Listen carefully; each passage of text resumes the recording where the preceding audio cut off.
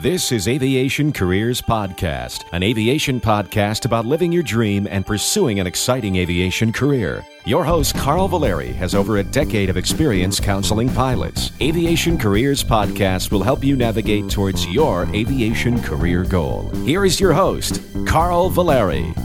Welcome to episode 127 of the podcast where we try to inspire you to move forward in your career. In aviation, aerospace, or really anything in life, we want you to succeed, and we want you to succeed in your aviation career. Well, welcome to the show. My name is Carl Valeri, and I am joined today by Tom Wachowski. Tom, welcome back to the podcast. Hey, Carl, 2 in a row. I appreciate you having me on again. It's great to have you. Tom always has some great advice. He looks at it from a little bit different perspective as far as the 135 or corporate side of the world, I guess.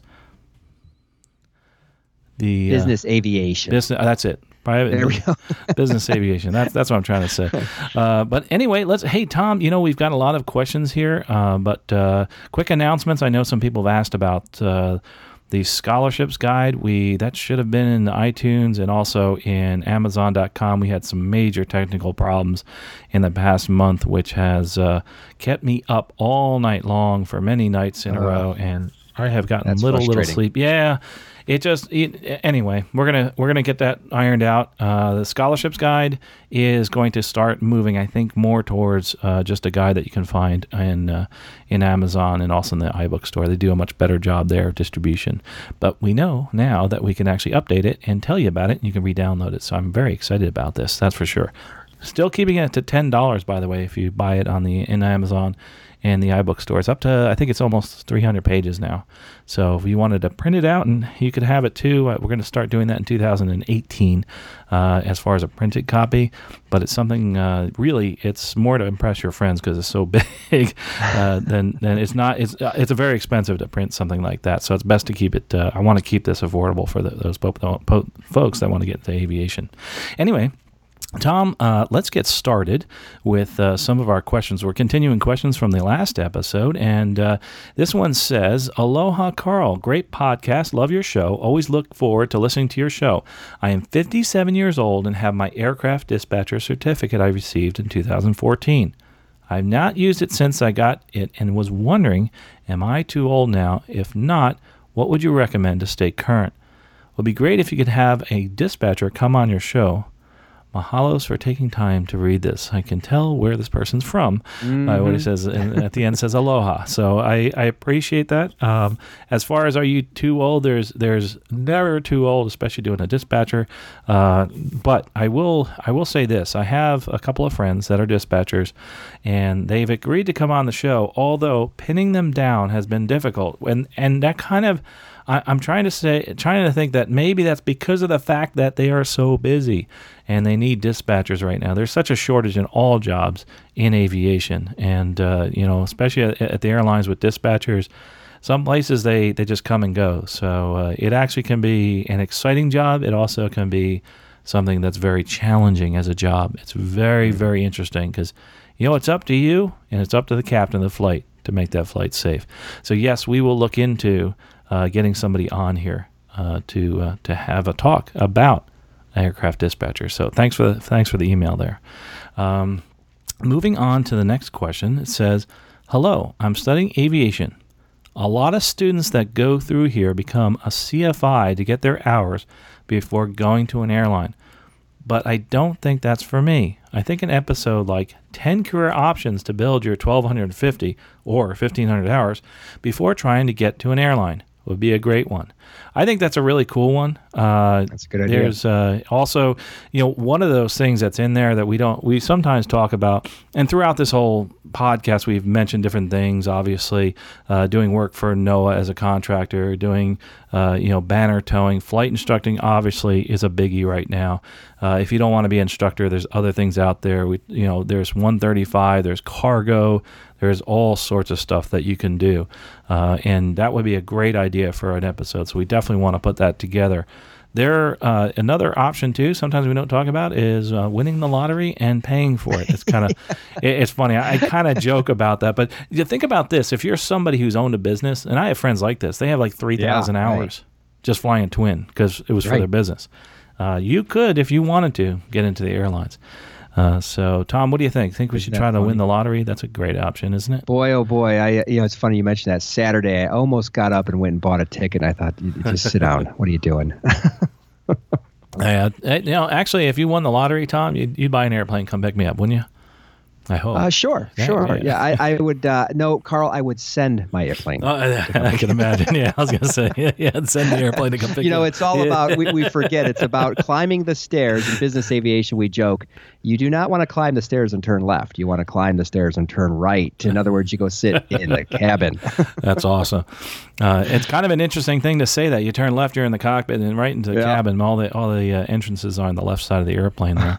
I guess that wouldn't be true on some other airplanes, right? If you're in in a Piper. What other ones are on the right side now? I can't think of one. Oh, it's horrible. Cirrus, maybe, yeah. And, they use them a lot for business, obviously. Yeah. Pretty cool stuff. But good point as far as, winning the lottery. I would definitely have my airplane that I would look at. It'd be a Stearman is one of them. That's for sure. That's for sure. Anyway, let's continue on with. Thanks for the question. Yes, we will have one on there for the 10 career options to build your hours. Obviously, CFI is going to be one of them. And moving on to our next question, it says, "Good afternoon. First off, I just wanted to thank you for producing this podcast. I am only a student pilot, but I find this podcast enables me to speak intelligently about my possible future in the aviation world." I'd like to stop there and talk a little bit about that paragraph. Number one, you're a pilot. You're not just only a student pilot. This is something you'll find people saying throughout their entire career, is that I am only a Cessna pilot, or I am only this type, or I'm only a first officer. You are where you are. You're a pilot. Be proud of it, first of all. You are always, and Tom, you can back me up on this, you're always going to be a student pilot, won't you? Yeah, that's so true. Boy, you could bold underscore highlight that one. It's it's funny you say that. I literally, for about 2.5 hours today, was reading through some IFR procedures and a manual for my airplane. You're always a student pilot. That's true. Oh, yeah. As a matter of fact, Tom and I, we've been doing this for a few years. We were looking at some charts today and discussing a route that I fly often. And then we were talking about CPDLC, which is something he's doing that I've never done before, and I just took the course on it.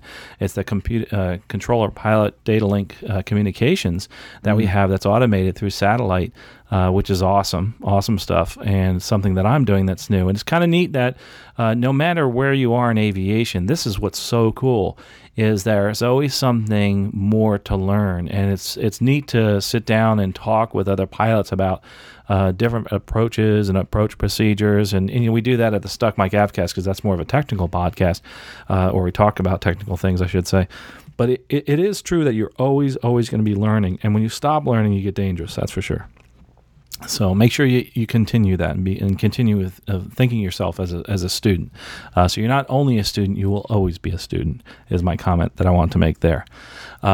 Anyway, another thing that's is really cool about what you said is, and I appreciate this comment, is that this podcast enables you to speak intelligently about my possible future in the aviation world. I want to back up and say that right there is one of the reasons I started this years ago, is that there was so many people out there that wanted to get information about aviation and aerospace, but they didn't know what questions to ask, and they didn't have any resources. And it really frustrated me when I was young that I would go to a counselor at a school and they knew nothing about aviation, and they would say, "Oh, just go join the military.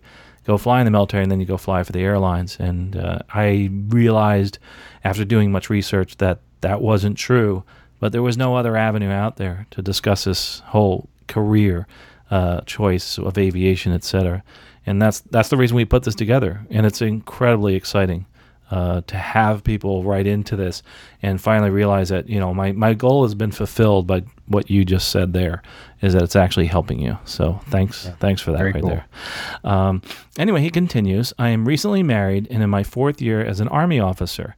I have 3 years to go until I have my full GI Bill benefits.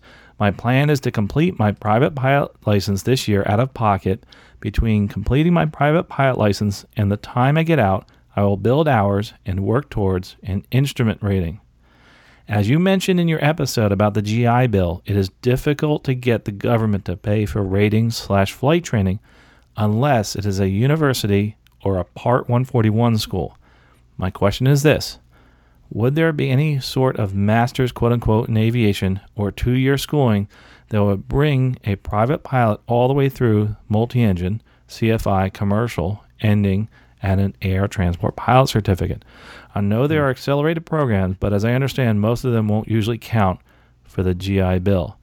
I listened to your episode about the GI Bill twice. I found it incredibly helpful and informative. Thank you for spending the time talking about it. As far as I'm concerned, this podcast is a public service. Well, I appreciate that. And I really think that one of the things you need to look at, first of all, I mentioned in the last episode, is at the top of the website now on Aviation Careers Podcast. I have a Veterans Benefits tab there. You can go to aviationcareerspodcast.com/vets or click on Veterans Benefits and Information. It has all this information about the GI Bill and your benefits. So that can help you there. It is true, yes, it's a little bit tougher to get your private. There's also some more scholarships coming out for veterans to get their private.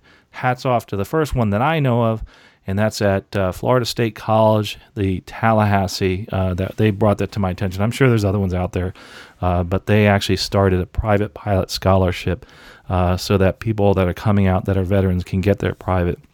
Right now, the GI Bill does not cover the private. It only covers instrument and commercial under 141 schools. And the tough part about this is that those schools, for the private, they have to actually own their airplane. And most state schools that you go to don't own airplanes. State of Florida doesn't allow state schools to own airplanes.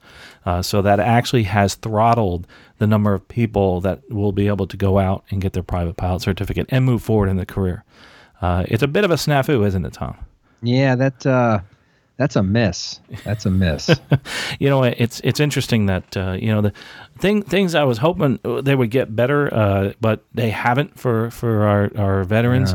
Yeah. But there are people out there that are really trying to help. So in that case, there are private individuals and different colleges that do want to help out, and that's what's really, really cool. As far as the question you asked about a quote-unquote master's in aviation, remember, let's take the first part of that. To get from your private pilot through your multi-CFI, ending your ATP, let's just talk about the CFI commercial. Yeah, there's a lot of programs out there that'll take you from point A to point B. Your local flight school a lot of times will have some type of an accelerated program that you may not know about. There's the big ones out there, but there's smaller ones that don't advertise as much as these bigger ones in the big national media. One of the things that I did is I did mine at one of those schools. They did some local advertising, and I was able to bang through some of the ratings really quickly, especially with my multi-engine commercial and then my multi-engine instructor. I think I did it in 3 days total. With that said, I had my multi-private already, and I've been flying in a twin engine. But there's a bunch of schools out there. Obviously, we know the big ones. And if you're looking for multi-engine, quick courses, they are there. You just have to be careful that you make sure you have the money to do it, because right away you're going to be putting a lot of cash out on the barrelhead for that. But there's lots of loan programs, and they have other programs out there for scholarships, etc.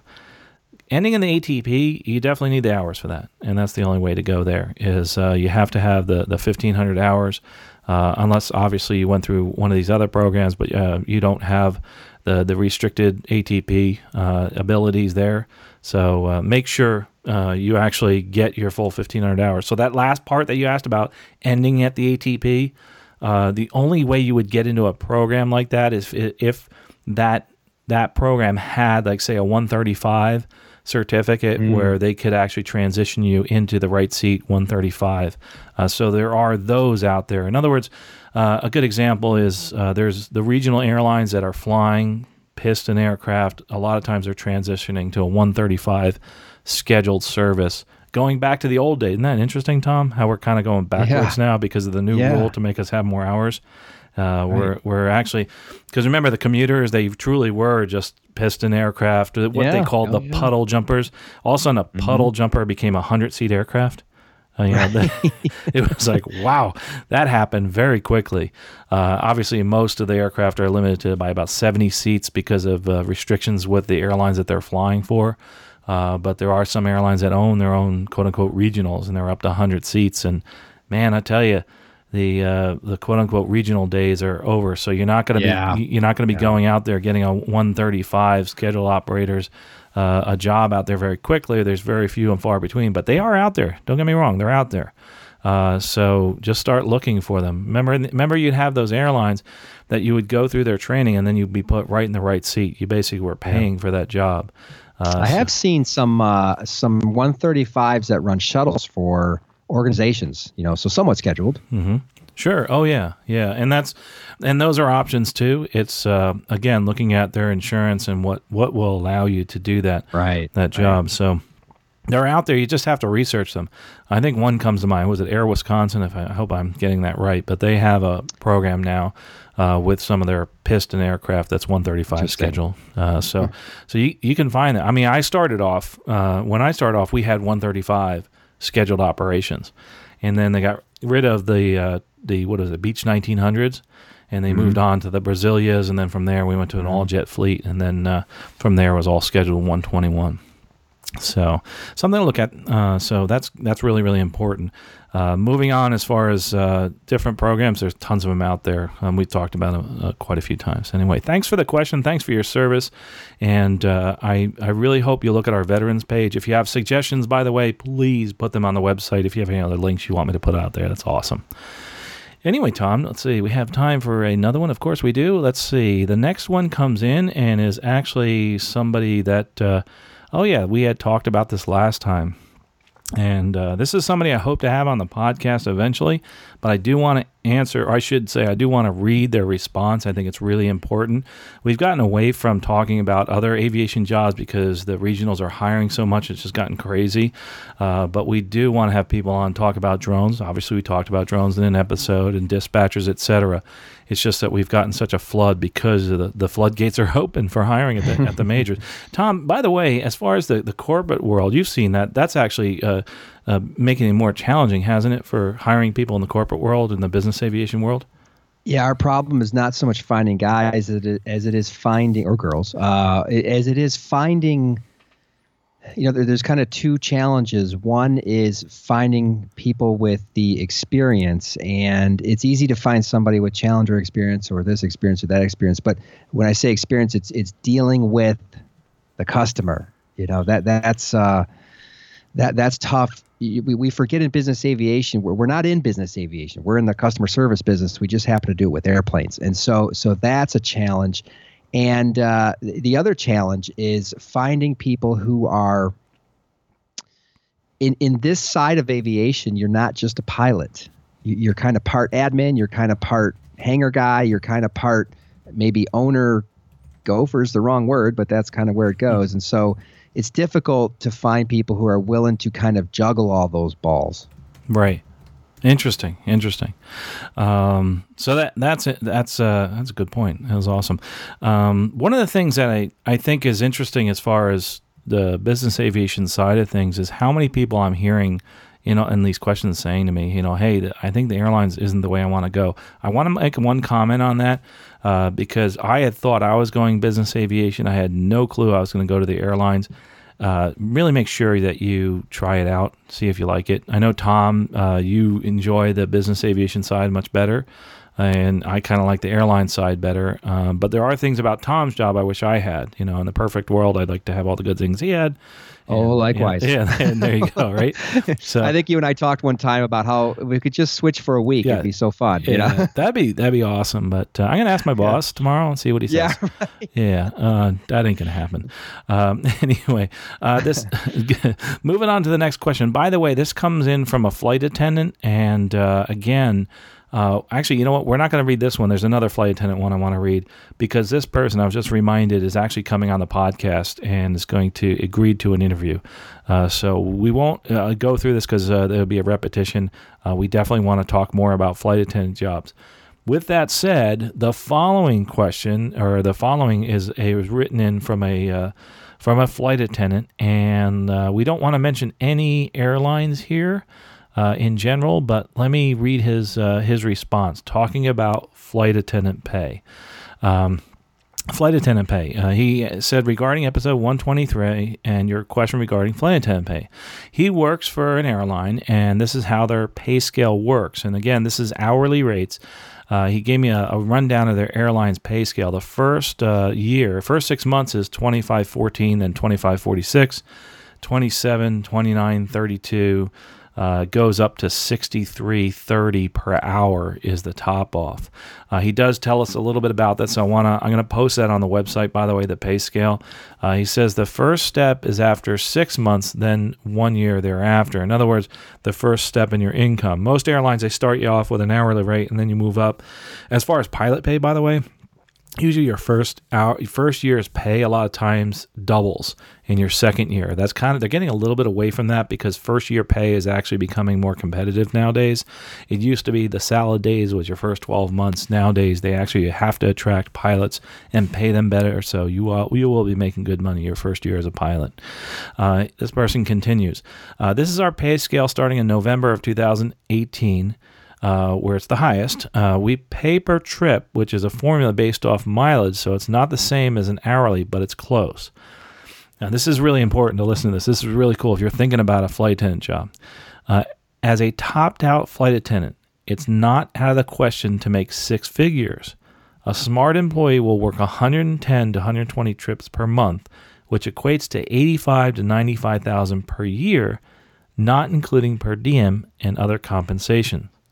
We don't have minimums or maximums, but typical lowest paying month will be roughly 70 hours or $55,000 per year. Vacation is up to 5 weeks per year, earned after 18 years, and we are paid a minimum of 26 trips per vacation, but it can be more based on what you bid and have been pulled, or have pulled, I should say. We can also work during vacation. Top out is at 13 years. Since we don't have minimums or maximums, we can work as little as 1 day per year or as much as legally allowed by the FAA, which can get towards 200 hours per month or $150,000 per year. I hope this helps. Also, I enjoy the shorter episodes as long as they are more frequent. Well, we are doing more frequent. I appreciate the feedback.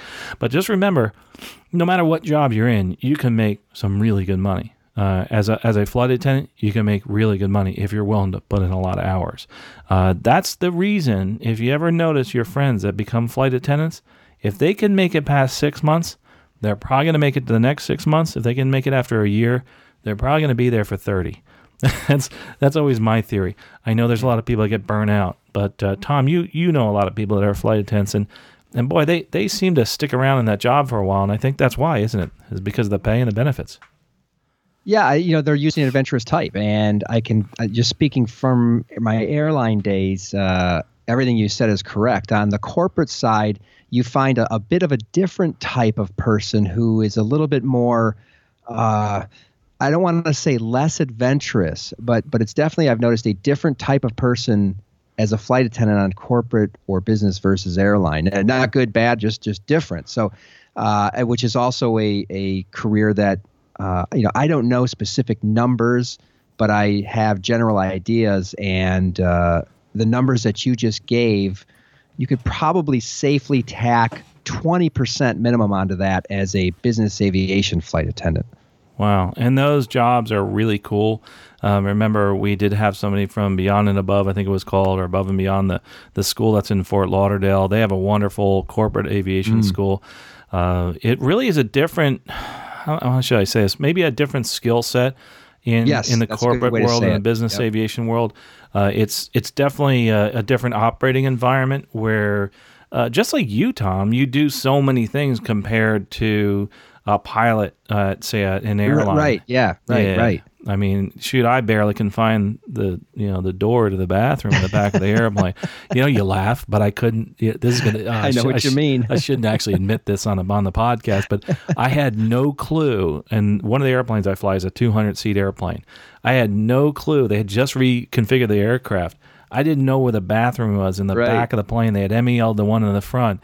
And I get back there and I look at the flight attendants and they're looking at me. I was like, well, because they're all different sizes. Well, which one of these is the biggest one? And they pointed, and I went into the one that was the smallest one. I was like, oh my gosh, and that it's funny to hear that from somebody. But think about this: I've been flying, this aircraft for maybe about a year now, the 200-seater, and I've never been in the back of the airplane as a passenger till a week ago. Yeah, no. It's what people forget. Our job's up front.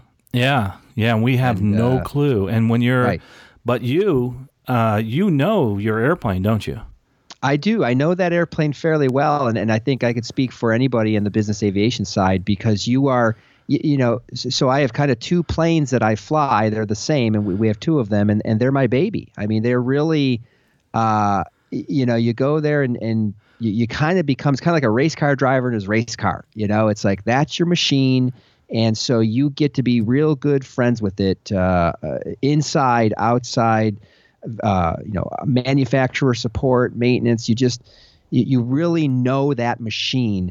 It's totally different than the airlines where you show up and it's, another plane. Oh, that's for sure. I may have to cut out that part where I talked about I couldn't find the bathroom in the back of the plane, though. No, I'll leave it in. No, I won't. I don't know what I'm going to do there. But no, it's good. It's good because it's real. I mean, this is what it's embarrassing. If you've never stood in those shoes, you don't think about these things. You just and really, when we divide up kind of responsibilities in our operation, somebody's responsible for the front. Know the front, and you just can't know everything. So it's. I don't think that's out of the question to not know where the bathrooms. I don't think that's out at all. Thanks, Tom. You're making me feel better already. Oh boy. Oh gosh. We have way too much fun here. But the one of the things that I think the point is, you really it's amazing how much you get involved in so many really cool aspects when you do get into business aviation. Anyway, let's move on to the next question. And by the way, thanks for that information. That was awesome for sharing that. If anybody wants to share their job and something unique about their job, please write in. We'll read it here. We'll interview you if you want, but if you don't want to be interviewed, please write in. I'll read it over here if it's something really of value we could share. We do have time for one more question. Let's go on to the last one here. It says, hi, I am currently a high school senior whose dream is to become a commercial pilot. I discovered your podcast in November and have found myself listening to them on the way home from classes. I'm involved in a dual enrollment program through the community college and my high school. Very cool. That is awesome. That is really awesome. I did that. Very cool. Did you really? It's a great. Oh my gosh! It's incredible. Yeah, you get to leave school early. And that's not the only reason you do it, Tom. No. He's a smart man. He's a smart man. It is. So he says that he leaves school halfway through the day and he goes to college to take aviation classes, which is really neat. We have dual enrolled students over at Polk State College, obviously, where I coach a flight team there, and among other things I do over there. But it's really cool to have people over that are dual enrolled and then have that passion for aviation. One of the neat things, this actually happens in the college I went to. It was a Jesuit school where a lot of people get a Jesuit education prior to going to college. They can actually place out of a lot of their classes. It's almost like a dual enrollment. That's what this person's doing. It'll save you time. It'll save you money. You're going to move on to your aviation career very, very quickly. Shortens the path for sure. It really, really does. He continues, I am currently in the private pilot ground school, and I enjoy listening to your podcast on my way there and on my way home. I'm in college decisions process and just got deferred at a state university. That is my dream school, so I found myself in a pretty low spot because getting deferred also takes me out of a pretty big scholarship opportunity. I happened to check your podcast in class and noticed you had a new podcast from earlier that day that was 36 minutes. It takes me 35 to get home. I put it on. It was about aviation scholarships. I feel like God has been giving me signs that I will end up where he has planned. So I want to thank you for the most recent podcast. The question I had about that is if there's a specific date that the scholarship book will be released on Amazon. Yeah, it was supposed to be released at the beginning of the year. I explained before, we had some major issues here. Just actually, a lot of them were personal, and a lot of them were also had to do with some technical issues. I just got battered. They shut my website down. There's all sorts of stuff that happened, and but we're taking care of that. Let me continue. He might ask it here. So he has, the one question I have hopefully may help other listeners who are interested in starting the journey in aviation to make it a career is, what exactly is the process to become a commercial pilot?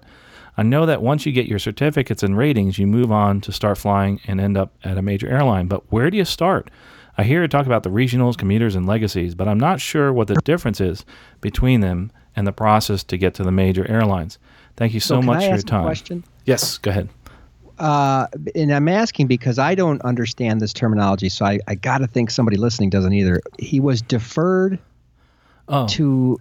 What does that mean? Deferred to a. Yeah, a lot of people, they're on wait lists or deferred at a college. I guess this never happened to you. I've been deferred at a college that I wanted to go to. In other words, I was put on a list. And it means different things at different schools, by the way. But in general, it just puts you on a list that says, okay, you might be accepted if there's like an opening. I guess it's a good way to put it almost. It's a simplistic way of saying it. But you can be listed on a certain school and really want to go there. My brother was like that at one school that he really wanted to go to, and then found out he really liked the school he went to. So that was pretty cool. Right. So now understanding that, hey, there's a reason for everything. Move on, so to speak. It's and I live up in Michigan. I know that school. People up here would say, "Move on, it's okay." Michigan. Do they still have a football team there? Oh, yeah, they do. Something about football. Yeah, I don't know. Anyways, we won't get into So let me ask the second part of this was to answer his question, Carl. And you and I have kind of talked about this over time, but I've never really gotten the full the full story, I guess. So he's asking, what is the process to become a commercial pilot? So, Carl, you're a commercial pilot, airline transport pilot, but everybody thinks commercial pilot. So maybe can you tell us your path? How did you do it? Yeah, and you know what? It changes with everybody, but it's really and it's never the same. Some people they have this. You get your licenses, you move on, you fly for like you said, a regional, and then move on to the legacies, et cetera. But there's some terms here, though, I think we should define first. A commercial pilot, a lot of people think of that as the person that's flying for the airlines.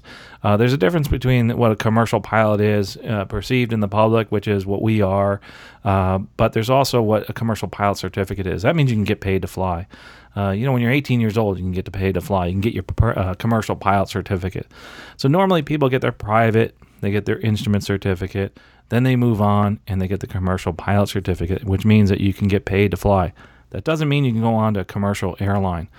The next step from there is some way to get into an airline or a corporate job where you're building time to move on to the larger airlines or the majors or the legacy. So let's define that in a second here. But afterwards, the regionals or commuters the terms are used interchangeably. We kind of talked about this before, but the regionals and commuters are the people that are feeding the major airlines. And those are the people like the Air Wisconsins, the Chautauquas, the Express Jets, the SkyWests out there, the Republic Airlines. Atlantic Coast Airlines. Atlantic Coast Airlines is one of them. That was Rusted Soul. But there's a lot of ones out there that feed the major airlines. That's what we mean by the commuters. Here's an interesting point, by the way, and I'm glad you brought this up. One of the things that's happened, we talk about going from the regionals that were these turboprops, puddle jumpers, to regional jets, which are up to 70 to 100 seats. Those jobs that were at the majors are now flown by the regionals. And I know it gets my major airline pilot friends really mad when I say this, but it took them many years to realize how important it is to actually, change what's called the scope or the size of the airplanes that can fly in the regionals. Because there's nothing preventing the majors from sending the 737s to fly at the regionals. The regional airlines it's just a name. It just means that you're going to be flying for an airline that's going to feed another airline. But just remember this, there are some flights in the majors that are just like regional flying. I did them the other day. I was island hopping in an Airbus. And I'm doing flights that are 85 miles long. 85 miles, you don't do that in a big jet usually. So that's usually regional flying. So we've taken these terms and we've taken these different steps along the way and we've kind of melded them together a little bit. But in the traditional path, let's go to traditional path, is to get your certificates, become a flight instructor, build your hours, do some pipeline patrol, that type of thing. then get hired by a regional, because the majors want you to have some experience, and that's where you get most of your experience is at the regionals. And then the commuters, we use that interchangeably. And then you can move on to the majors. The majors being people like Delta, United, that type of thing. The legacies are the Deltas, the Uniteds, the ones that have been around for a while. We talked a little bit about that in one of our episodes, what the legacy carriers are, but they're usually the ones that have been around for a while. The major airlines also, they include things like the newer airlines, the Frontiers, the Spirits, the JetBlues, that type of thing. And they're all the major airlines out there. But the process is always varied. It's never the same. So is there a definitive, you do this, this, and this? It's not like going to college. You go 1, 2, 3, 4, and that's it. You're 4 years and you're done. But there's people that vary that path too. But yes, it's just, most people, again, go through private instrument commercial, and then they get their flight instructor certificate. They get their multi-engine certificate so they can fly a plane that has 2 engines, and that's what the airlines want to see. They move on to the regionals, and then they move on to the majors, or quote-unquote the legacies. I hope that's helped a little bit, but how long does that take, Carl? Anywhere from 5. He's working on his private, and he's going to right seat in a regional, flying a regional jet. So we always tell people, if you want to get to your goal eventually, give yourself 5 to 10 years to get to your resting spot where you want to be.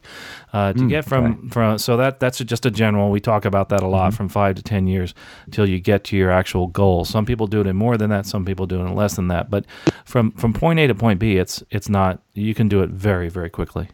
And it's funny because 5 or 10 years on the front end seems like forever, but on the back end, I think nothing. You and I are here to say, Carl, it's quick. Yeah, it's really quick. I mean, what year am I in? I think I'm in my 1999 was the first year I started flying, quote unquote, commercially, or I shouldn't say commercially, as a flight instructor, and I started making money. So it's been a while, and 89 is when I started flying. I did 10 years of actually private flying.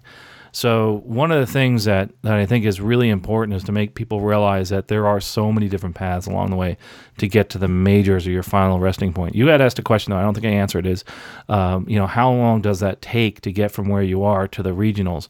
It can take as little as 6 months to a year. But the only way I've seen that happen is if you had an opportunity right away after getting all your ratings after 6 months, moved on to a job and flew a whole bunch. That actually is very difficult to do, and it's I haven't seen really. That's the 10% or 5%ers do that, but it's going to take a couple years to get from the point where, and if you're working a lot, to get to the point where you get to a regional. You're going to spend a few years at the regional, say 2 to 3 years at a regional, before you're eligible to go to a major. That could be longer depending on where you are. And what happens is this. We need to see people that have been sitting in the left seat usually at the majors, and we want to see people that have pilot and command time.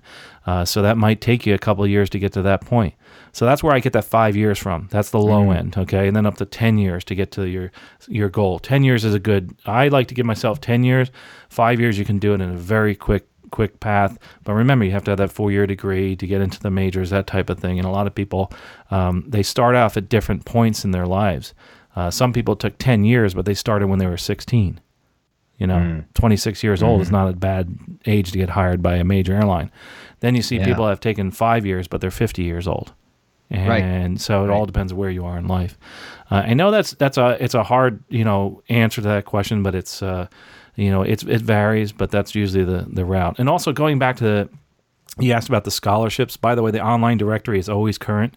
If you pay for the membership for the $10 a month, that actually is the most current scholarships are right there online. What we do is we take those scholarships, we put them into the book, we put them out on Amazon. So the most current is what we have online right now. But as the scholarships guide grows, incrementally, there's percentage-wise, there's less new scholarships than there were before, although this year was a big jump than there was before. But if I put a scholarship in there tomorrow and the book's been published since last week, then, obviously that one scholarship's not out there, and that might speak towards you. So just remember, we're always updating. It'll never be current because there's no way it'll ever be current because we're always adding new scholarships to it. So hopefully that answered that question.